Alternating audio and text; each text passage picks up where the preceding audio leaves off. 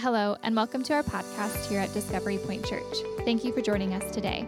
We pray this message inspires you and is the beginning of a life-changing relationship with Jesus. Enjoy the message.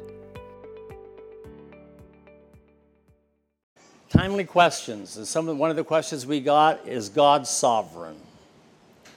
The answer is yes, so we can go home now, see? But we're going to talk about why that is so. The sovereignty of God. Sovereign. Having supreme rank, power or authority, the greatest in degree, being above all others.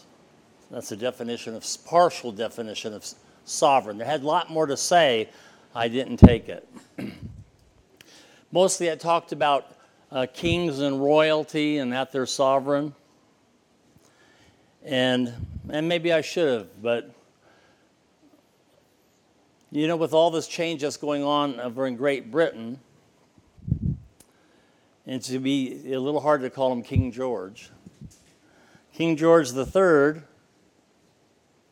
got hit with the reality, and he made a statement today. He had talked about his mother and all that she had done and how she did that. May he continue on as king. But then he said this. It hit me that I am the sovereign monarch of Great Britain. And I thought, oh, there's that word. Sovereign. But there's something about the sovereignty of God that's far superior than the sovereignty of any human being. See, he is the sovereign in Great Britain, but there is a sovereign greater than that king. That's why he's called the King of Kings and the Lord of Lords. For he is the only sovereign. The best definition I find for sovereignty, and I'm going all over the place tonight for a little bit. So, 1 Chronicles 29:11 has this to say: Yours, O Lord, is the greatness, the power, and the glory, the victory and the majesty. For all that is in heaven and in earth is yours.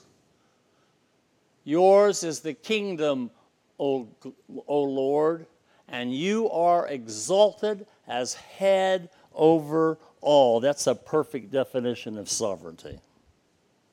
See, to say that God is sovereign is to assert that God is God, for there is none other. Daniel 4:34, the second half of the verse B, says, For his dominion is an everlasting dominion, and his kingdom is from generation to generation. Now in Daniel didn't write this. King Nebuchadnezzar wrote this.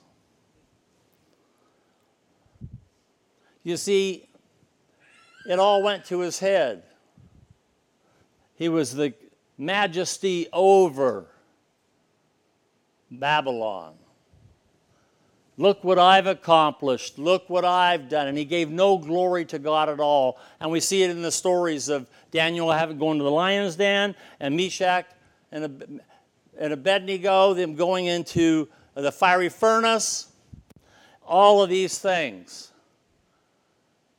But he wrote this after God dealt with him.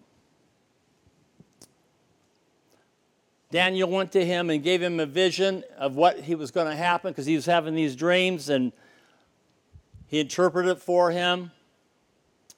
But instead of repenting, he did not. And it says for 7 years that you're going to crawl on like an animal. Your fingernails and toenails will be like bird's claws. Your hair hairy, and you're going to eat grass like an oxen. And he was out of his mind for 7 years. till that time period was complete. And God gave him back his mind. And what comes out of his mouth? For his dominion is an everlasting dominion, and his kingdom is from generation to generation. Verse 35 says, all the inhabitants of the earth are reputed as nothing. He does according to his will in the army of heaven, and among the inhabitants of the earth, no one can resist his hand or say to him, what have you done? That's an amazing transformation, isn't it? Huh? Only took 7 years of crawling around like an animal to get it figured out. But that's amazing. Talking about the sovereignty of God, he come to realize who was really in control. To say that God is sovereign is to declare that he is the Almighty and the owner of all power in heaven and earth. There's none other. Psalms 115:3 says this, but our God is in heaven, and he does whatever he pleases. Now, there's some scriptures I'm going to hit tonight. It's a little hard to, you look at that and you say, oh, some may say amen, and others may say, oh my. But we have to realize who's in control. He is the sovereign. It is his. He spoke all of this into existence. Do you know that you and I are a part of his eternal plan? And it isn't just by chance that you came to know him. You were chosen before the foundation of the world. That's hard to wrap your arms around, that kind of stuff, isn't it? So when we say that God is sovereign, we recognize his right to rule the universe just as he pleases. And we have to. Proverbs 16:4 says this, along the same lines, the Lord has made all for himself, yes, even the wicked for the day of doom. That's hard to understand that, isn't it? But we don't have to understand it. It's just not ours to understand. It's ours to trust and know that God is in total control. And he has put everything in his proper order and place. 2 Timothy 2:19 says, nevertheless, the solid foundation of God stands, having this seal, the Lord knows those who are his, and let everyone who names the name of Christ depart from iniquity.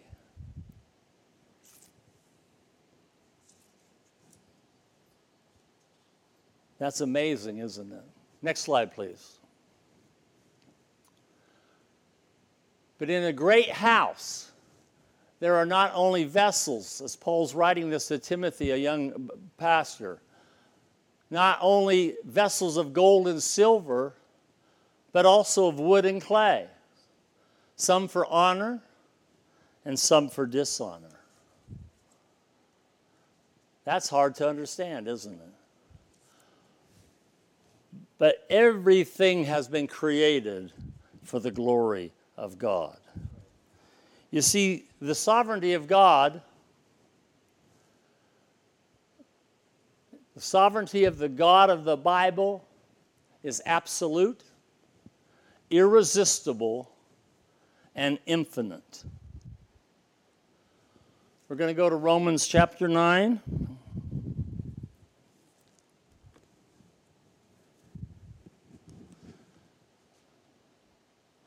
I'm taking this verse out of order, and then I'm going to put it back in order. But Romans 9:21 says this, what he's talking about, because of what it said to Timothy. Here Paul is writing to the Romans and saying the same thing. Does not the potter have the power over the clay? And from the same lump to make one vessel for honor and another for dishonor. And the answer to that question is yes. If you want to see a fuller picture of this, go read sometime, not right now, but go read Jeremiah 18. Talks about the potter and the clay and all these things.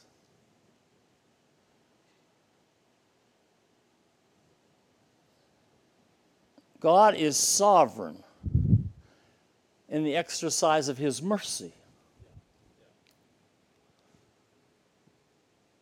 We're going to go a little harder, okay? Romans 9:14 through 23. I'm going to start with verse 14.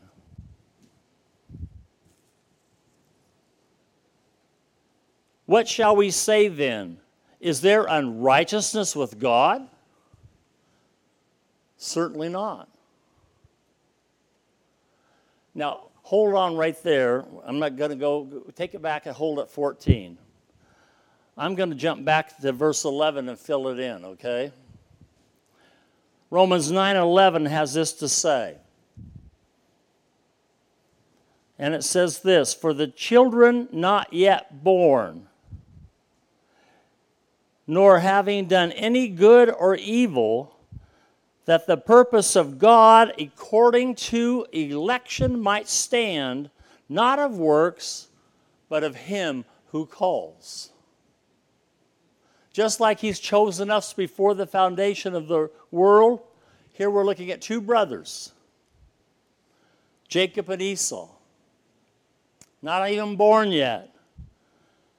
And it was said to her, the older shall serve the younger. We know that whole story. I'm not going to get into that. There's a beautiful story and picture of what God, because it should have been Esau.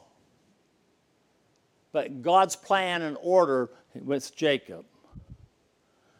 And then he says this, here's the kicker. As it is written, Jacob I have loved, but Esau I have hated. They're not even born yet. But does God, in his infinite mercy and understanding, can he make one for honor and one for dishonor? The answer to that is yes. You say, that don't seem fair. It's got nothing to do with fair. Think of it as going through the judge. Isn't he the judge of heaven? And there's scriptures we could go to do all that, but not going to tonight.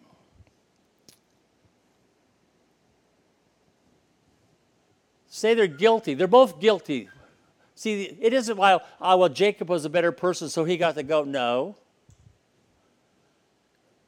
There's none righteous. No, not one. Not Jacob, not Esau, not you, not I. None of us. We didn't do this because he knew we were going to do something special. No.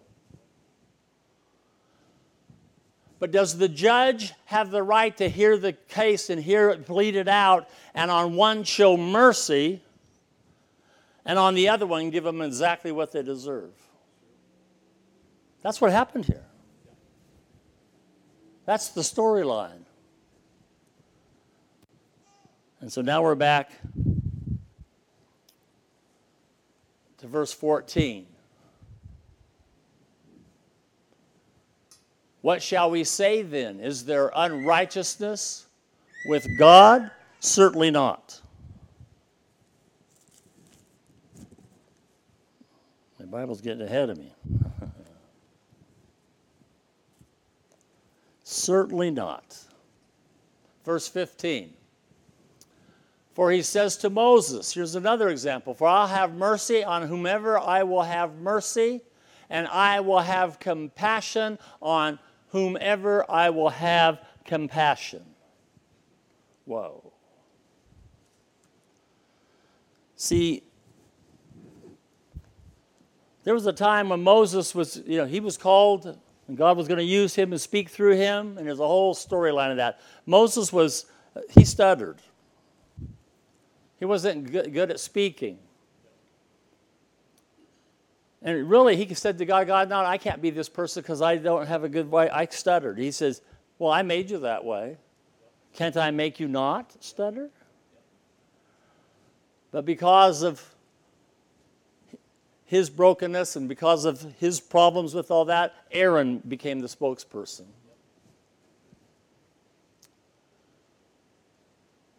In Romans 9:16,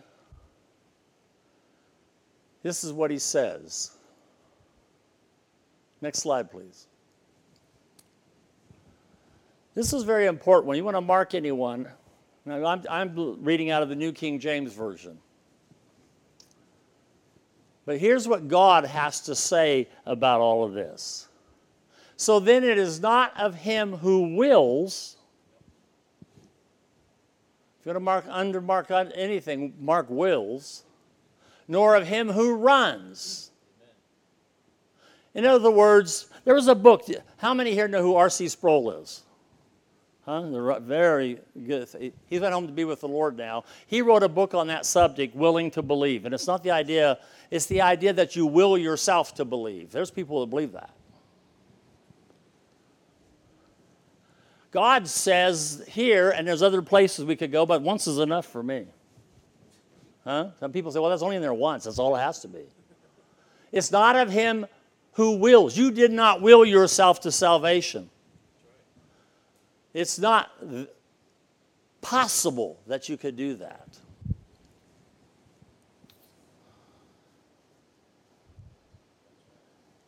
Nor is it for him who runs. In other words, it's not because you're doing something. The only reason that you're here and you know the Lord and your life has been transformed and changed is because God showed mercy on you and I. He showed mercy. That shouldn't get us puffed up. Well, I'm special. Oh, gosh, that should drive us to our knees, church. None of us deserve it. None of us. We're not capable. But he did it anyway, Greg. Put your arms around that one. He loved you anyway, and he showed mercy to you. I'm sticking another scripture in here before we go to the next verse because I want to explain something here. It's found in John 6:37. It's Jesus speaking. And he says, all that the Father gives me will come to me. And the one who comes to me, I will by no means cast out. That's a hallelujah moment, huh? But you say, well, it's not fair. Well, it doesn't have to be fair. Well, if you're here and you don't know the Lord, I had one conversation I had with a young man, and it went something like this. Well, that's not fair. I says, God doesn't have to be fair. He's the creator of all things. And he chooses whom he chooses. Well, how come he doesn't choose me? Well, let's bow your head and let's pray and let's accept you, gave him the plan of salvation. Say, no. Why, so then maybe he hadn't chosen you. Huh? Got him thinking about something, though. Uh-huh. Romans 9:17 talks about Pharaoh. For the scriptures say to the Pharaoh, for this very purpose I have raised you up, that I may show my power in you, that my name may be declared in all the earth. And all that he did with Pharaoh, and all that was transpiring, and he sent Moses there to speak, and Moses, through Aaron, was the mouthpiece of God. And the more he'd say, the harder he got. And now he's saying, for this very purpose, I raised him up that I might show to everyone my power. Therefore, verse 18 says, he has mercy on whom he wills, and whom he wills, he hardens. Notice there's only two choices there. Mercy or being hardened. And God says, I'm going to show mercy on whomever I will show mercy. Does God have that right? Yes, he does. He's God. And whom he wills, he hardens.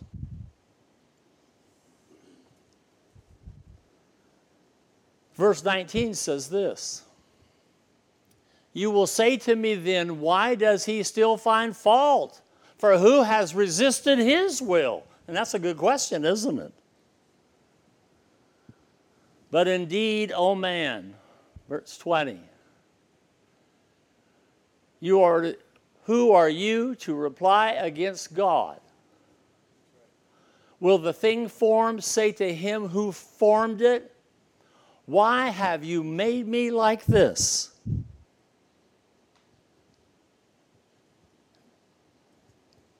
Now don't have to go back there, but I'm going to read it from my notes. Go back to verse 21. It's putting it back in its place. Does not the potter have the power over the clay? Has anybody ever done clay work? I tried to make a bowl once, and it didn't turn out so good. That's not easy. But God uses that illustration that he's the potter. And we're the clay. Does he have the right to mold and shape our lives into what he'd have it to be? I'd say yes, he does. And there's been times in my life, there's been cracks in my life that God's done a makeover on me. And I say, thank you, Lord.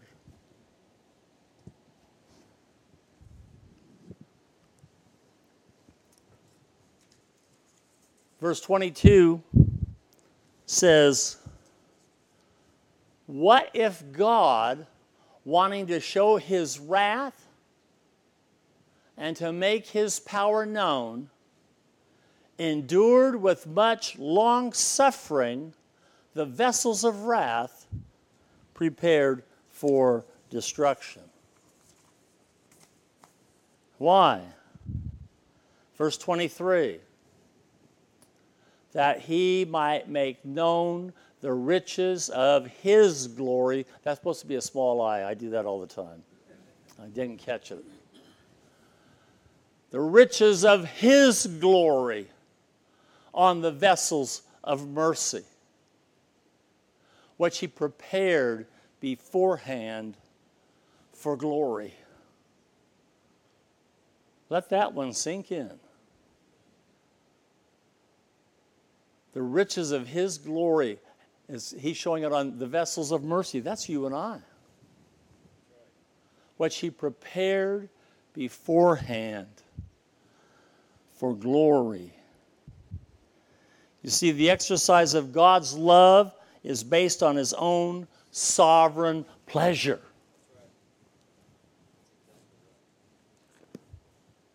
Not because we don't like it.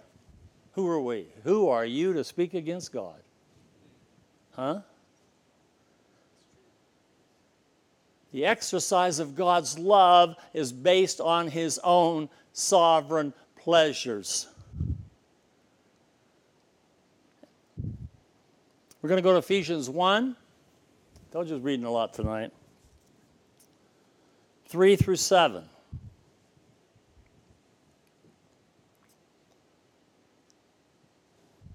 And it says this. Blessed be the God and Father of our Lord Jesus Christ, who has blessed us with every spiritual blessing in the heavenly places in Christ. That's our anchor. Why? In Christ. And he's blessed us in Christ with every spiritual blessing in heavenly places in Christ. That's where we're anchored. Do you realize that every one of us were created for a reason? God has a purpose for every last one of us. And he wants to use us to bring glory to his name. That's the job of the church.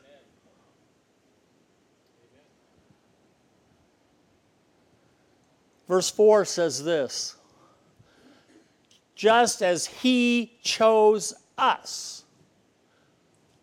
You see, it wasn't because you willed it to be so. He chose us.